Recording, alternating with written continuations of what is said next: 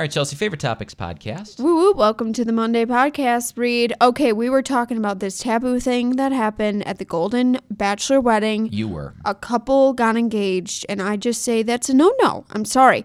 I know he wanted the free ring and the publicity and all that, but I just feel like it's not appropriate.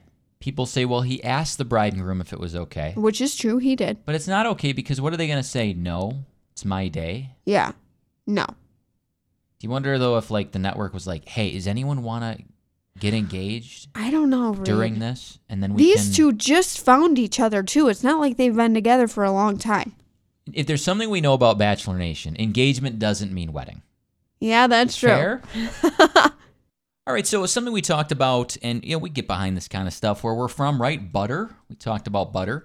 And it was interesting because we talked about why butter usually tastes better at restaurants. If you've ever noticed how butter tastes sometimes just different than at home.